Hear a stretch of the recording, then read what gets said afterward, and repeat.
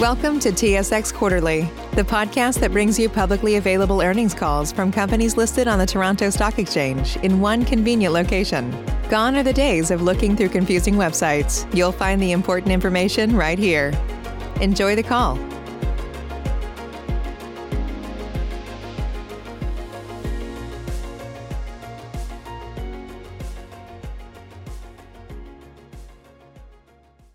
Greetings and welcome to the Aurora Cannabis Inc. First Quarter 2022 Results Conference Call. All participants will be in a listen-only mode. Should you need assistance, please signal a conference specialist by pressing the star key followed by 0. A question and answer session will follow the formal presentation. As a reminder, this conference is being recorded today, Tuesday, November 9th, 2021. I would now like to turn the conference over to your host, Ananth Krishnan, Vice President, Corporate Development and Investor Relations. Please go ahead. Thank you, Betsy, and thank you all for joining us. With me today are Aurora's CEO, Miguel Martin, and CFO, Glen Ibbott.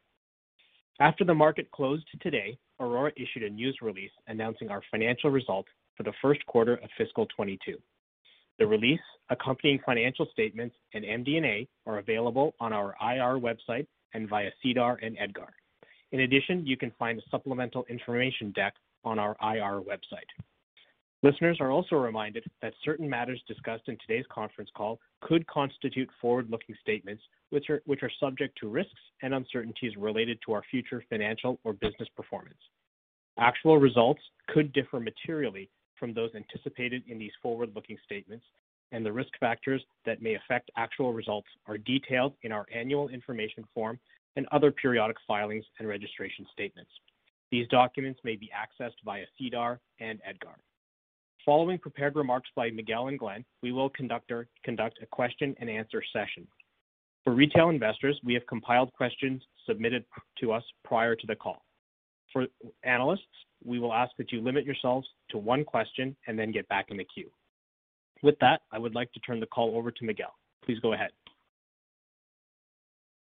Thank you, Ananth. We are pleased that our track record of strategic and financial progress from fiscal 2021 has carried into the first quarter of fiscal 2022, and that our efforts to build shareholder value are gaining momentum. Our transformation plan is on track, and we continue to expect to achieve adjusted EBITDA profitability sometime in the first half of fiscal 2023. We focus on 4 areas to achieve this goal. First, we're the number one Canadian LP in global medical cannabis revenue, with leading margins of over 60%. This is nearly double what the industry generates in adult rec. It's our competitive advantage, and it's why we're allocating further resources to the Canadian, European, and Israeli medical markets. Long term, we see medical continuing to expand globally, and we strongly believe the leader in medical will be the key beneficiary of recreational cannabis when legalized. Second is redesigning the company to create a more efficient and effective enterprise. A big part of this is expense reduction. We've already achieved run rate savings of approximately $33 million from our announced plan in September, which puts us on target to achieve $60 million to $80 million in cost savings without impacting planned growth investments. Third is our strong balance sheet and improved cash burn of only $16.6 million this quarter. This not only supports our organic growth, but also provides us with the means to evaluate M&A opportunities. To be clear, if and when we make an acquisition, it will be accretive, bring managerial talent we don't currently possess, and align with our premiumization strategy. Fourth, our science and innovation business unit. This business unit is focused on launching a strong pipeline of new releases globally that leverage our intellectual property in genetics and biosynthesis. But first, let's briefly discuss medical cannabis and adult rec. In Canada, we represent about 23% of the medical market, almost twice that of our closest peer, but only 1% of the population are currently patients. Given the fragmented nature of this channel, we have a clear opportunity to expand our presence through education and by helping patients navigate medical cannabis alternative treatments through our proprietary end-to-end experience. And this represents a great long-term opportunity for us. Our international medical business continued to show exceptional growth, growing by 146% over the prior year comparative period. We shipped a total of $8 million during Q1 to our partner in Israel, Cantech, which we believe is the largest single shipment of cannabis that Israel has ever received.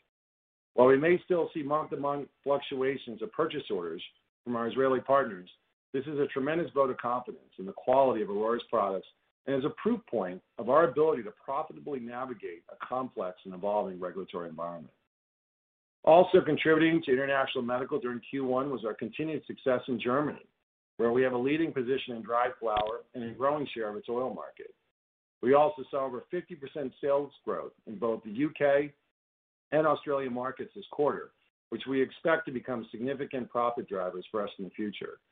In France, we delivered our first shipment in August for their pilot program, under which we will supply the entire medical cannabis dried flower range.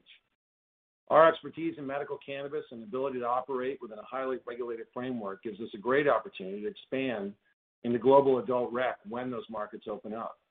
This has been proven repeatedly over time, and now we are seeing this in the Netherlands, which, based on today's global regulatory framework, we expect to become the largest federally regulated recreational market outside of Canada.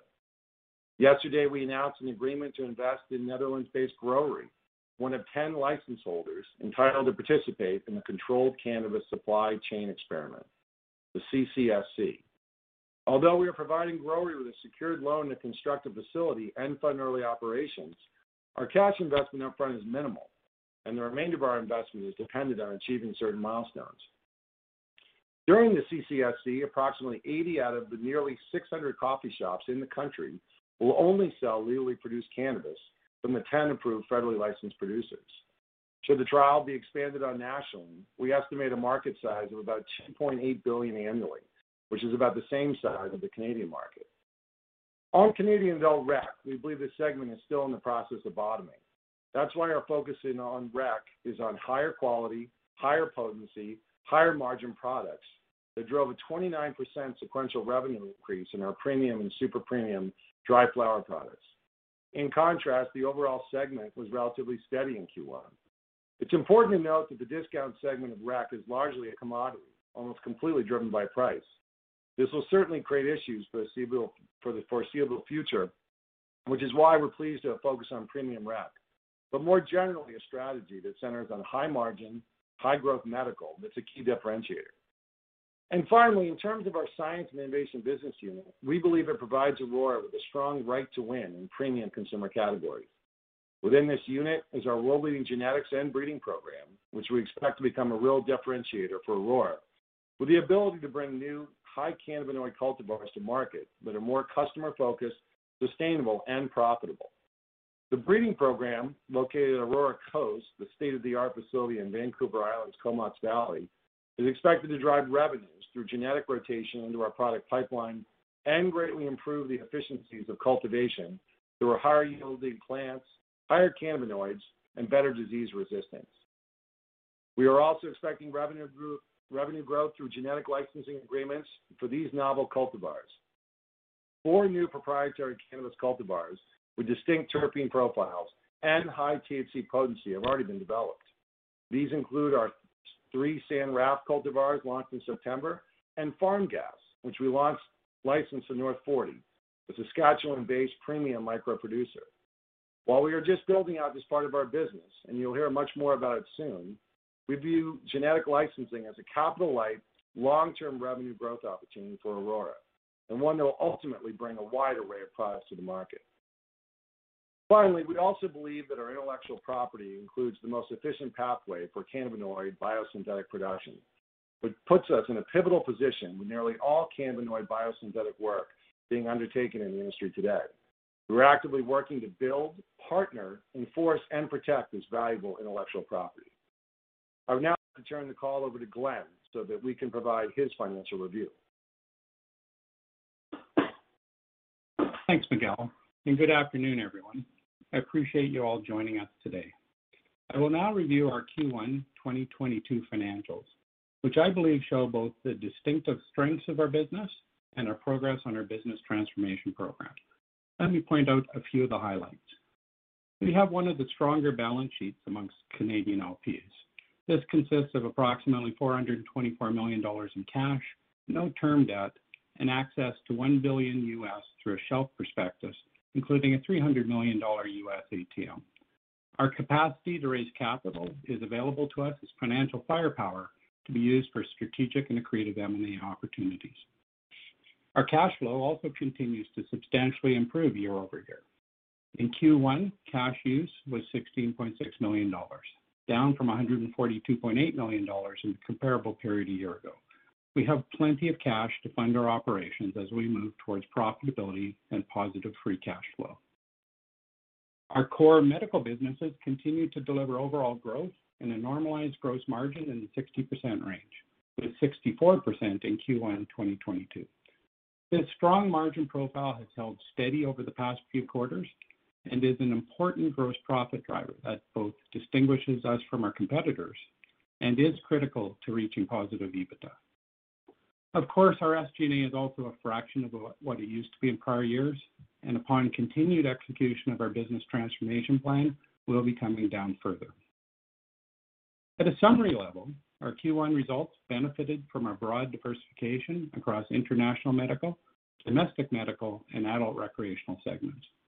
Overall, Q1 net cannabis revenue was $60.1 million, 10% higher than last quarter. Our medical cannabis segment continues to excel, generating $41 million in sales and a gross margin of 64%. Medical represents about 68% of our Q1 revenue and about 81% of our gross profit. Our consumer cannabis business delivered $19.1 million and a gross margin of 32%. Overall, Q1's adjusted gross margin before fair value adjustments was 54%. This compares favorably to 48% a year ago and 53% last quarter. The increase in adjusted gross margin is due primarily to a shift in sales mix towards the medical market, which delivers higher average net selling prices and margins.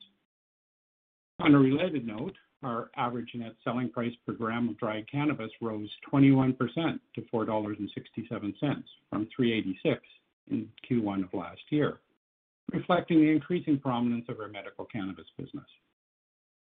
Now, a bit more detail on each of our business segments.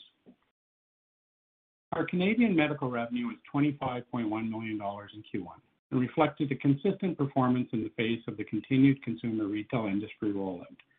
As we have said previously, our Canadian medical patients can be segmented into two groups, those with cost reimbursement coverage and those without a reimbursement program. Our success is really driven by our high-volume insured patient groups, whose reimbursement makes them consistent and reliable buyers. And this is why we have made patient groups with reimbursement coverage a high-focus priority in our medical business. That said, we may see some migration of price-sensitive non-reimbursement patients from the medical channel to the adult recreational channel as that market continues to develop over time. Our international medical revenue was $15.9 million, and that reflected 146% growth versus the prior year and 84% sequentially. Q1 revenue included $7.9 million of sales to Israel. As I said on our last conference call, BDS Analytics estimate the market size of about $3.2 billion by 2025 for just Germany, Poland, UK, France, and Israel. Clearly, international medical is worthy of our focus and investment and demonstrates why Aurora's leadership internationally is an important driver of long-term shareholder value. Our Q1 consumer revenue was $19.1 million, which was relatively consistent compared to the prior quarter. Our premiumization strategy gained traction, as evidenced by a 29% sequential revenue growth in our premium dry flower categories, largely driven by the launch of 3 new cultivars. Consumer margins were healthy at 32%, up over last quarter as we saw the shift in our sales mix towards the premium margin side of our portfolio. Put it together and we see the directional change we'd like to see, with consumer gross profit up 5% from last quarter, benefiting from our purposeful mix shift towards premium. Now for SG&A, which includes R&D, it remains well controlled, coming in at $44 million in Q1, excluding restructuring and prior period adjustments. And while we've made a lot of progress in driving down SG&A, we are also implementing measures to take out further costs. These efforts should get us well below a $40 million quarterly run rate by the time we exit this fiscal year. So pulling all of this together, we generated an adjusted EBITDA loss in Q1 2022 of $11.5 million, excluding $600,000 of termination restructuring charges. The $4 million decrease in EBITDA loss as compared to last quarter was primarily driven by Q1's 10% increase in revenues, while adjusted gross margins remained strong and steady. For clarity, in our adjusted EBITDA, we do not include the benefit of $14.4 million of government wage subsidy grants that we report in other income, as this program has now been phased out by the Canadian federal government. Now let me remind you of the timing along our path to EBITDA profitability. Approximately 60% of cash savings under the business transformation program are expected to be realized on the P&L and our cost of goods, as inventory is drawn down following the implementation of our lower production cost structure. We would expect to see those savings in our P&L beginning late this fiscal year and into the next. The remaining 40% of cash savings will show up in SG&A as they are executed, beginning with Q2 of this fiscal year. To wrap up, two key takeaways from these financial results. We have a clear path forward to being adjusted to EBITDA positive by some point in the first half of our next fiscal year through actions that we control. And our balance sheet remains strong with a healthy cash balance and improved working capital and cash flow. Now I'll turn the call back to Miguel. Thanks, Glenn. Before we go to Q&A, let me leave you with these final thoughts. We're very pleased that our transformation plan is on track, and it's important to note that the foundation of that plan is medical cannabis, where we expect continued revenue growth with very high margins. Aurora remains the #1 Canadian LP by medical cannabis revenues globally, and we've been able to differentiate ourselves in Canada through investment in our proprietary end-to-end patient infrastructure, which has created barriers to entry and a sticky insured patient base. We expect to be a market leader as jurisdictions around the world continue to open up. Our #1 position in medical also paves the way for success in global adult recreational cannabis as medical-only jurisdictions evolve. Our most recent proof point is the Netherlands, but others will surely follow. Our regulatory compliance, testing, and commitment to science make Aurora the ideal partner in both medical and rec over the next decade. As far as adult rec in Canada, we believe the market is in the process of bottoming, and we are encouraged that our premiumization strategy is gaining traction. We also expect continued innovation in our product pipeline, supported by our science innovation program. Most importantly, any softness related to the discount segment won't impede our ability to reach profitability.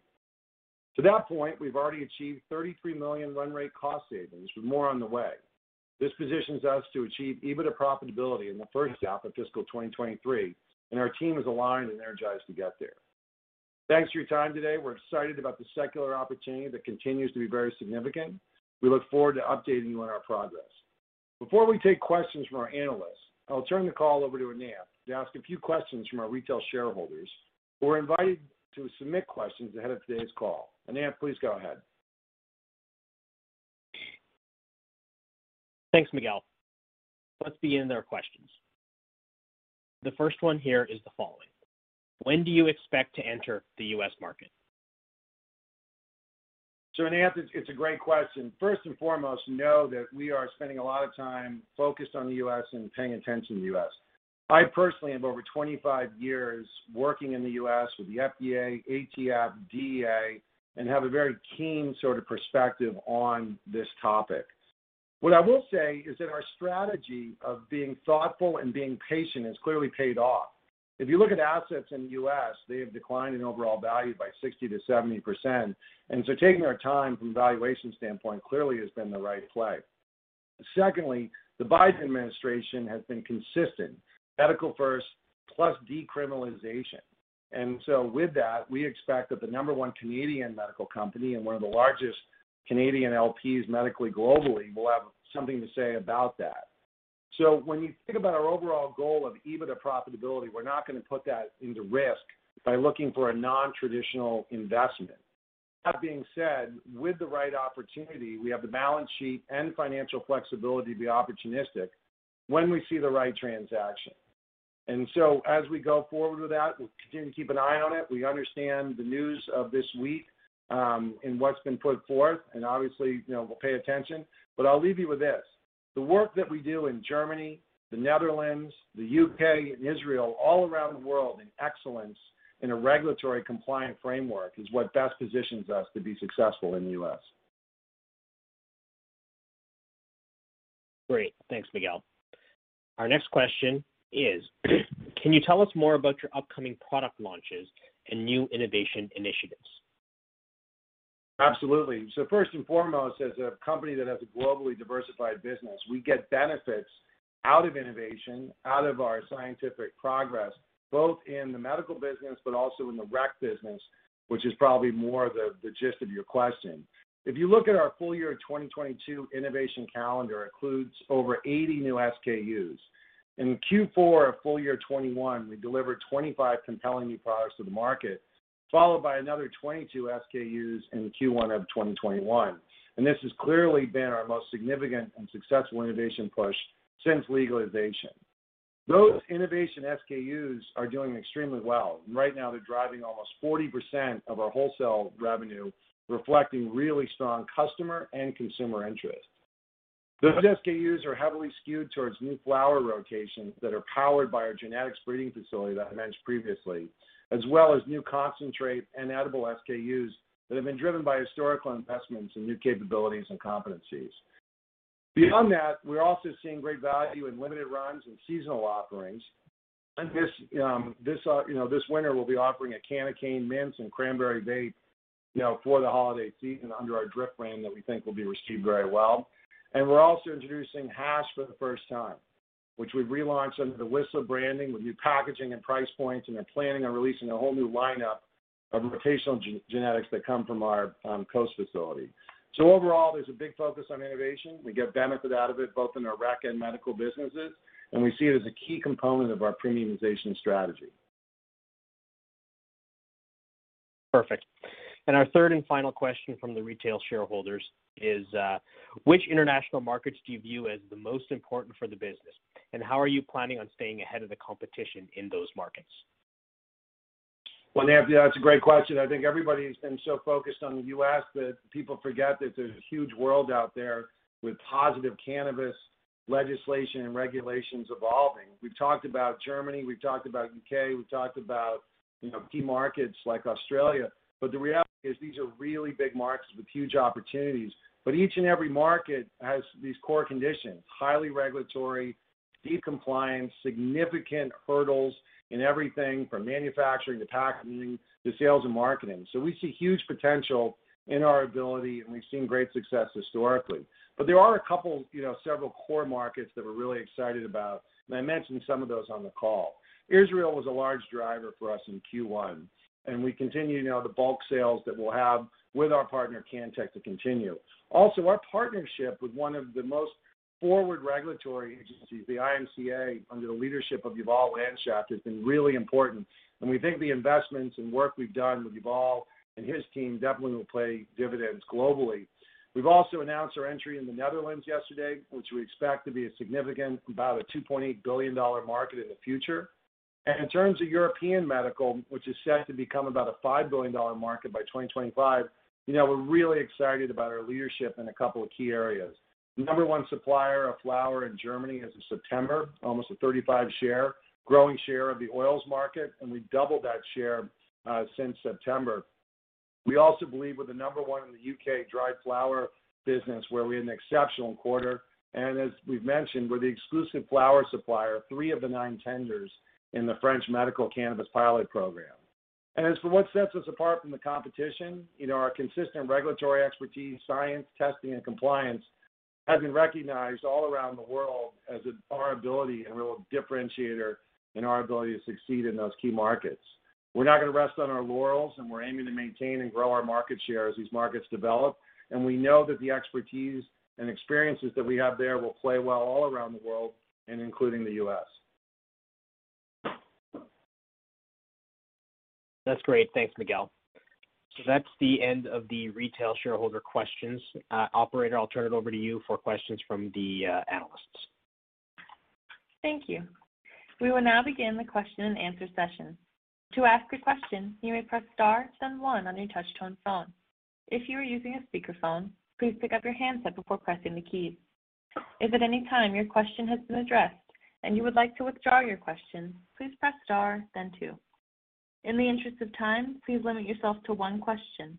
If you have a follow-up, we kindly ask that you jump back in the queue. At This time we will pause momentarily to assemble our roster.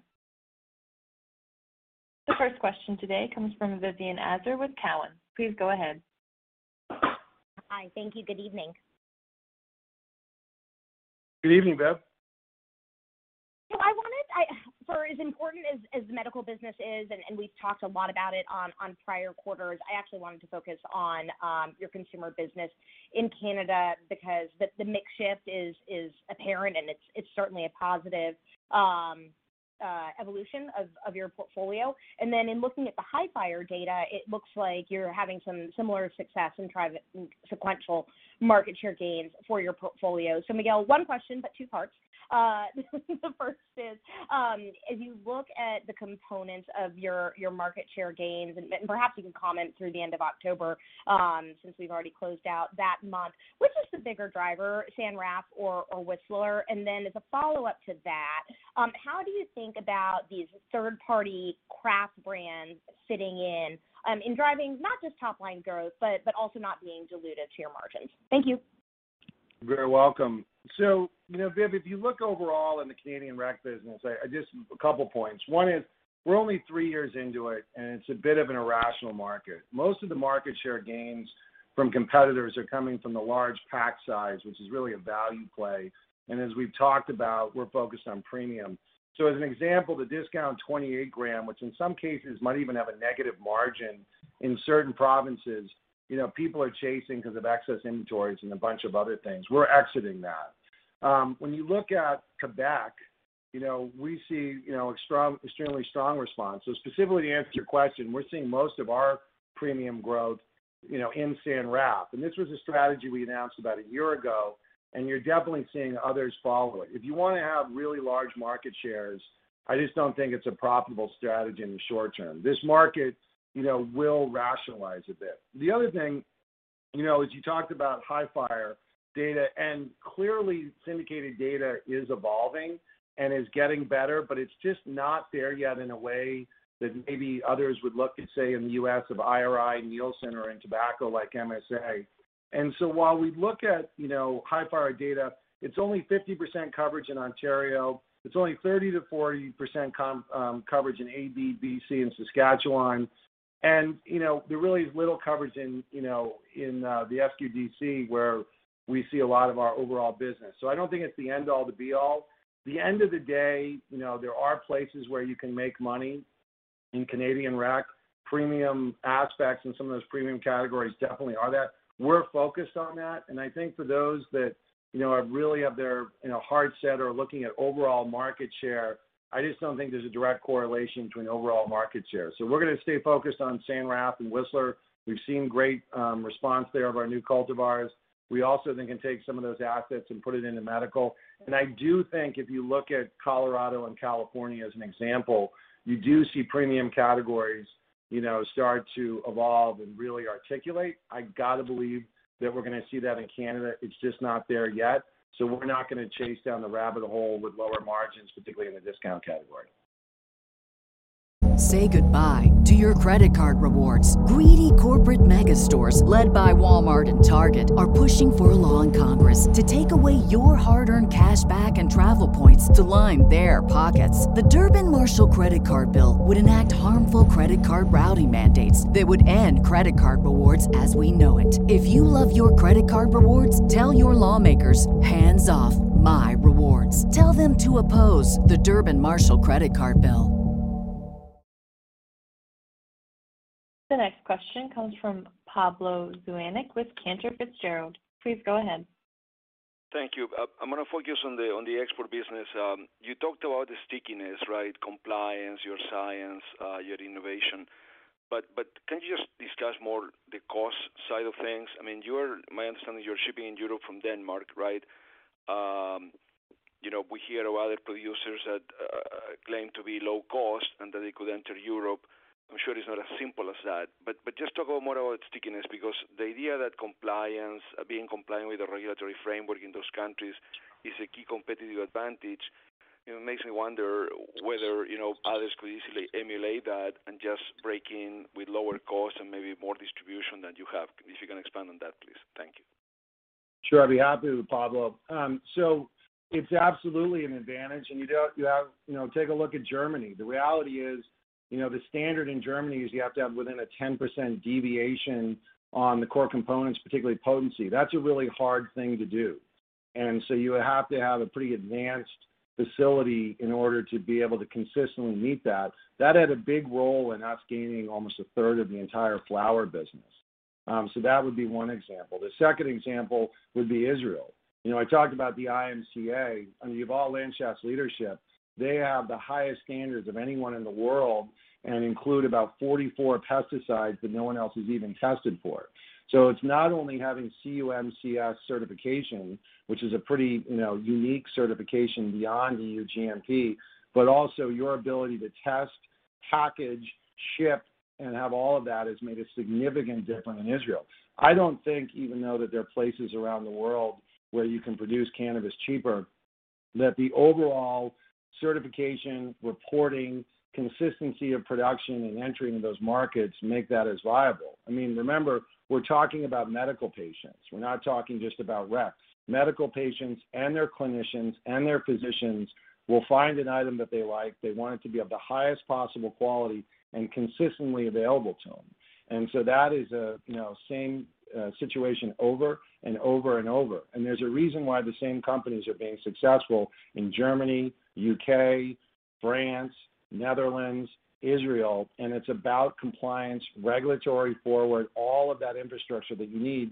And maybe in the short term, there's a little bit that you can do on low-cost product, it's not there. And I will say also that this is a place where like-minded companies agree. And so while we may be competing against some of the larger other LPs, we all agree that having a proper regulatory framework and adherence to compliance measures makes sense. So there's no disagreement on that. So there's absolutely a high bar to get in. It makes a huge difference, and it's absolutely the reason why we've done so well in some of these key markets. You mentioned shipping costs. Yes, we do ship from our Denmark facility, and in some cases, particularly with Israel, we ship from Canada. It's not, it's not insignificant, but it's not a prohibitive cost because in many cases you're shipping bulk and getting into finished goods in market. The next question comes from Michael Lavery with Piper Sandler. Please go ahead. Thank you. Good evening. Good evening, Michael.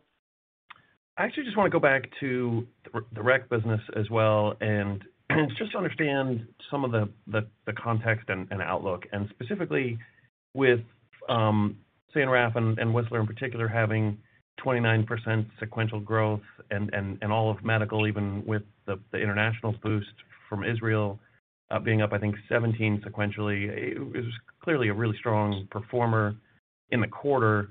You've made it very, very clear your emphasis on the medical side. So I guess just how to think about this, is it just that you can walk and chew gum or was there some more one-off things driving that aren't as sustainable?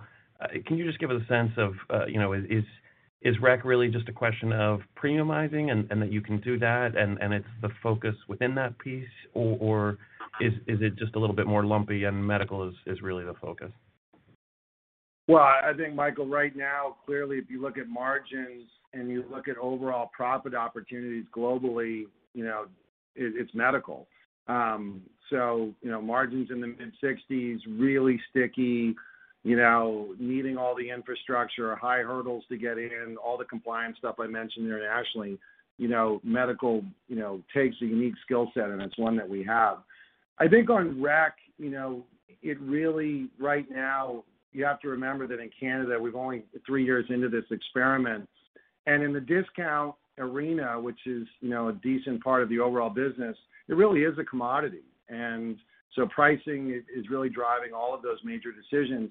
And so we're just not going to chase that at the expense of profitability. In the premium categories, new, differentiated, and innovative really matters. And so those unique cultivars make a big difference. And we see that articulate itself with Whistler and San Raf. The benefit of our system is we also can take those same products and put it into the medical business. And so, you find Whistler products, which we've now put into our medical channel, doing exceedingly well with our patients. You see the same thing with San Raf products. So there are efficiencies.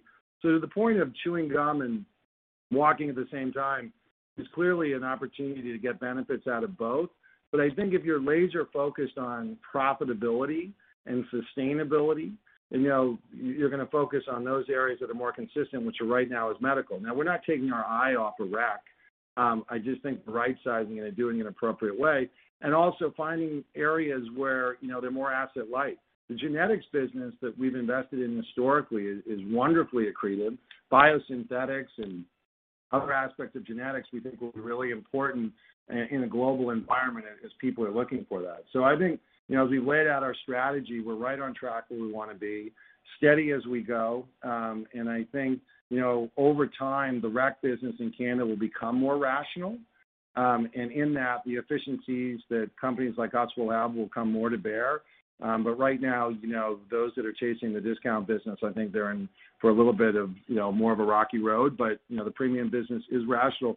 And for those that say that, that the rec business is broken, I would ask them to take a good look at Colorado and California, which appear to be about 18 months ahead of Canada. And you are seeing good success, not only in margin accretive categories, but in premium brands.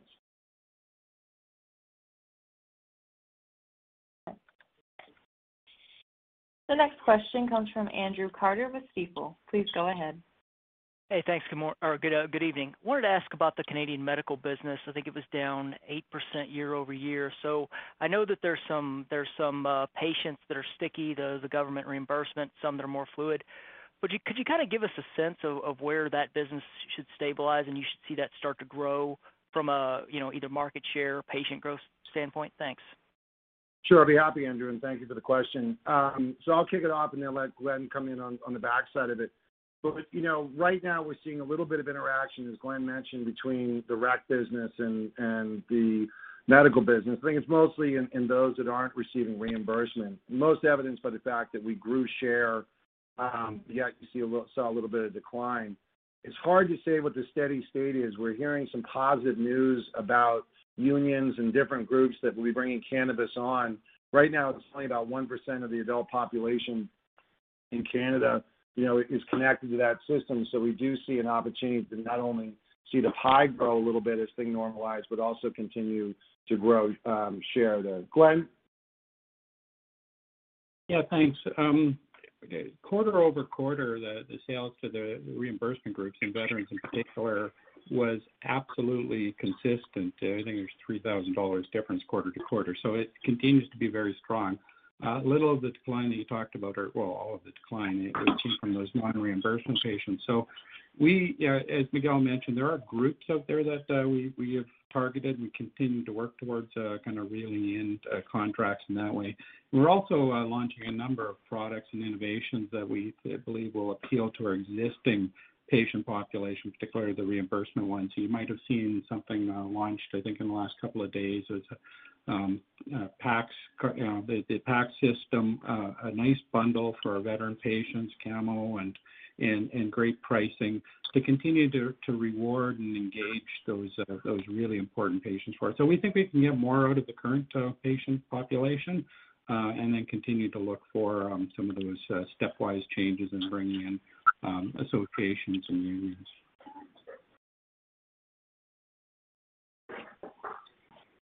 The next question comes from John Zamparo with CIBC. Please go ahead. Thanks. Good evening. I was hoping you could help us better understand how you expect the Netherlands market will play out. And generally, Miguel, you prefer medical-only markets, but it sounds like you're excited about the Netherlands transitioning to rec. I would say your performance globally has been better in medical markets than consumer. So is the reason for excitement on the Dutch system that it seems like it's limited license with barriers to entry? And can you talk about your confidence in why it'll stay that way over the long term? Thanks. Yeah, we're happy to, John. It's a great question. So I had the pleasure of being out there and spending time with our team, spending time in the market, and more importantly, spending time with our partner, which is the growery.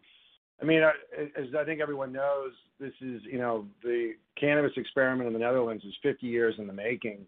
The reality today is it's a very sort of formal and legalized structure for the coffee shops, the over 600 retail outlets, but the production part has been, sort of a black hole. The government particularly wants to clean that up and create much more of a legal market. So I get excited when there's financial incentives. There are only 10 licensees in this experiment, and we're one of them, and we're excited about the partner that we have. Clearly, there are going to be advantages for those 10 at a time in which, we expect this goes legal. All the economic incentives line up, and yes, we do like a medical-only market, given our expertise and given sort of how we've gone about it. But I believe that medical is a step towards rec. When you have a strong relationship with the regulators, you can understand the marketplace, you have a sense of what product portfolios are doing well, it gives you a significant advantage. This is a massive market. We've talked about it being, when it all goes, potentially even as big as Canada, and there's going to be a clear advantage for those that participate early. So for that reason, we're excited about it. We clearly have a lot of infrastructure in that part of the world and success. And so I clearly believe that countries like this, success begets success in a lot of different ways. And so this is an example, I think, of where, we are bullish on the opportunity to have it participate both in the medical and rec business. And so, more to follow on that, but, this is really one of only 10 licensees. We've got one of them. We've got a great partner. It's a big, big market, and all of the incentives from the government, the regulators, the retail owners all line up well here, and so we think we're in a good spot. I'm going to add just a couple of comments. As Miguel said, 50 years in the making. This is an established market, so there's not sort of guesswork on how big the market will be. There's a number of cities that are required. All the coffee shops in those cities are required to participate in this trial. And one of the things I like is this is right on strategy for us. I mean, it is, we'll call it premium margins, premium pricing. So this is typical pricing, international pricing and margins for us. So it's a very compelling opportunity, and we're excited to be, we think, one of the leading companies involved there. So. The next question comes from Tammy Chen with BMO. Please go ahead. Thanks. Good evening. The 29% sequential increase of sales in your premium consumer brands, I mean, that's pretty impressive. But can you help us understand, is this growth from activating more storefronts to carry your new cultivars, or is some of this growth reorders because these products are seeing good consumer traction? And I'm also just curious, when do you expect to actually be in a state of sequential growth in your consumer segment? Because I know the decline of Daily Special sort of puts an offset to your premium strategy. Thank you. You're welcome, Tammy. Thanks for the question. I'll take the first part and let Glenn take the sequential quarters. So I would say that there's, as with all things with a consumer product, there are probably four primary reasons why we're seeing growth. First and foremost, the products are better. So if you look at the uniqueness of the attributes, if you look at the potency, if you look at the genetics and those new cultivars and what we're seeing on San Raf across the board are better. It took longer than I would like for this reset to take hold, but so the overall proposition, I would say, is more compelling. Secondly, you correctly brought up distribution. We've partnered with what I consider to be the best and largest broker in Canada that has national coverage. Southern Glacier does a wonderful job for us, and every month we're able to touch about 90% of the volume, which allows these new brands to get in. Third is, as you know, navigating the provincial buyers is hard, and so the fact that these new cultivars are differentiated, unique, higher potency has given us a higher success rate of getting them through that process, which particularly in Ontario, I think it's a challenge, and you hear from everyone. And I think, lastly, the overall sort of consistency, as we see new being the most important thing that people are buying, the steady sort of rollout of these and seeing it not only in flower but other brands has started to bring some of the shine back to San Raf, particularly with bud tenders and store owners. And so we're going to continue to roll this out. We're really pleased with the coverage, so to speak, of our genetics. You're going to see everything from continued new cultivars and new genetics on San Raf and Whistler, but you're also going to see a lot of seasonals, and you're going to see what we call collaborations. The North 40, for those that are familiar with Gord and that company, they're one of the preeminent craft growers, and for him to select farm gas and to be so positive about it and do so well, speaks to our ability to produce cutting-edge genetics. And I think for a lot of people that, thought that big cannabis can't grow, great niche-y, high-quality flower, I think that's a testament that we absolutely can and will. Glenn, you want to pick up on the run rates in quarter over quarter? Yeah, sure. Tammy, we were up in most provinces, a good 50% or more in Alberta, BC, and Quebec is a strong point for us for sure. I think 33% of our consumer revenue came out of Quebec in Q1. Ontario is the nut to crack, obviously, and I think we put a great foot forward with the recent product call and the innovation that Miguel was talking about. I think it's the route forward there. So I expect that, as Miguel's outlined, it's a continuing challenge in the consumer market, but the innovation that we've been putting forward and the success that we've seen with that innovation to date, I think is positioning us well to get this back on track over the next little while. And again, I think Ontario is the key for us because we are seeing the pickup in the other provinces where we've been able to get product into market. Quebec, for instance, is interesting in that, if you're selling into Quebec, it's in all the stores, and it's all also, there's not as many LPs in Quebec because it's just a different market, and there's certain constraints, and only certain LPs can operate in Quebec effectively. So it's a great market for us. San Raf has been there since the beginning and has a great reputation. So when we put, when we renew the brand with new cultivars, and especially the type of cultivars we put in there, we see the pickup and we see the response. And you see it in social media and things like that. So that's the route forward for sure. The next question comes from Doug Miehm with RBC Capital Markets. Please go ahead. Yeah, good evening. My question just has to do, you talked about the stickiness of the international medical business. I'm just curious, the 16 million or so, and with the large order coming out of Israel during the quarter, is it sustainable, or are we going to see a little volatility over the next several quarters, or are we going to have a benefit from other countries offsetting maybe a decrease in Israel quarter to quarter? Yeah, so it's a great question. So certain markets are steadier than other markets. Germany, UK are steadier. When you see other markets, say like Poland as an example, this last quarter we saw a bit of a regulatory hitch for a lot of companies, including us, and that caused a delay in timing. Israel is a bit of an evolving market, and so it's hard for us to say it's going to be steady. But when it's open, we do extremely well. So we don't really give guidance on Israel. Now, to your point about other markets opening up, we always hope for that. It's you'll know about the big ones. So France is obviously in their process. We talked about the Netherlands. And so, I can't give you an exact sort of guidance quarter over quarter there. But what I can tell you, though, is that it is the same conditions that either open or close a market. Can you meet the standards? What's happening with your overall product specs?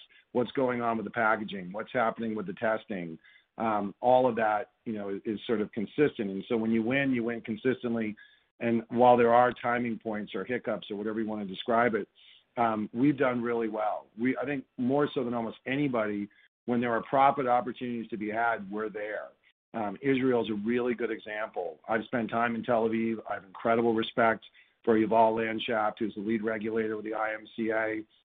We were one of the first companies to be able to navigate that process and ship what we think is the largest amount of cannabis into Israel, 3 of the 9, flower tenders in France. And so I wish it was steadier and sort of more formulaic about us being able to project it out. But I think if you're bullish on the macro theory of global cannabis and you understand the high regulatory hurdles and you understand that these regulators all talk to each other and there's a lot of interaction, you're going to see the same companies win time after time after time. And I absolutely believe the FDA is going to be running a similar process, and they're going to take a deep interest in what's happened, with agencies such as the IMCA in Israel or Health Canada in Canada. Glenn, anything you want to add? Doug, the diversification of the countries, so Miguel alluded to it, it's really important to have a basket of countries as they're all developing. Poland, for instance, we sold almost nothing in last quarter as we had to re-register our Danish production facility for shipments into Poland. Now we got that registration and shipments into Poland restarted in October.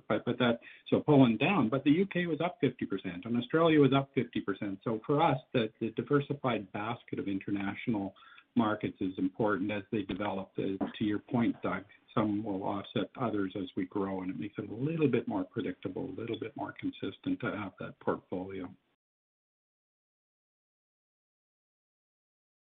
The next question comes from Frederico Gomes with ACB Capital Markets. Please go ahead. Yep. Good evening, guys. Thanks for taking my question. I just want to go back to your investment in the Netherlands. When do you expect sales to start there? Just how long will it take for your partner there to start operating? And then in terms of margins there as well, I know you touched on the premium strategy there, but I imagine that those margins they wouldn't be as good as your international medical shipments. Thanks. Glenn, you want to kick it off, and then I'll come back. I'll start. Yeah, thanks. Fred. Yes, listen. I'm really interested in this market. I think it's really cool to see a well-established market like that will actually have Aurora brands in the coffee shops when I go to Amsterdam or some of the cities that are participating there. So I look forward to that. We expect sales to start in calendar 23, so a little over a year from now. And in between now and then, the licensees are getting their final sort of approvals and building out their facilities in country. So that's what's happening before. So it starts kind of beginning of calendar 23. We expect to see sales just after that. The margins are similar to the type of international margins we see. The pricing, like most regulated markets, is fairly strong. And we expect to get healthy, think of them kind of medical-like margins, which is why we're keenly interested in it. It's not a consumer market like you see in Canada, or more of a premium side. So that's how I think of margins and timing of the revenues. Thanks. This concludes our question and answer session. I would like to turn the conference back over to Miguel Martin for any closing remarks. Well, I want to thank everybody, and I hope you and your families are safe this season. We're awful excited about where we are as a company. Our transformation plan is on track. We look forward to sharing that success with you as we come in the upcoming quarters, and we appreciate everything that you do in covering Aurora. All the best. Thank you. The conference has now concluded. Thank you for attending today's presentation. You may now disconnect. Say goodbye to your credit card rewards. Greedy corporate mega stores, led by Walmart and Target, are pushing for a law in Congress to take away your hard-earned cash back and travel points to line their pockets. The Durbin-Marshall credit card bill would enact harmful credit card routing mandates that would end credit card rewards as we know it. If you love your credit card rewards, tell your lawmakers, hands off my rewards. Tell them to oppose the Durbin-Marshall credit card bill.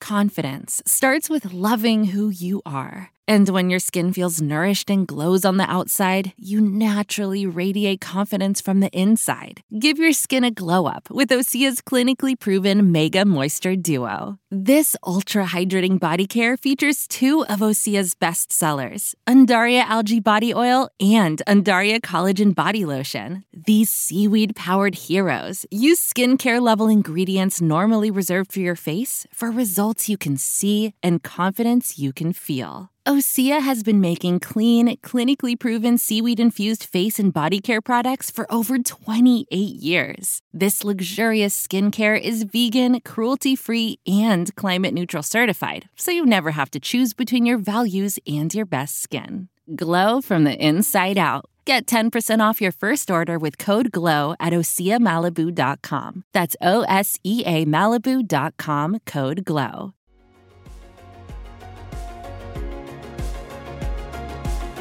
Thank you for listening to TSX Quarterly. If you enjoyed the cast, remember to leave a good rating.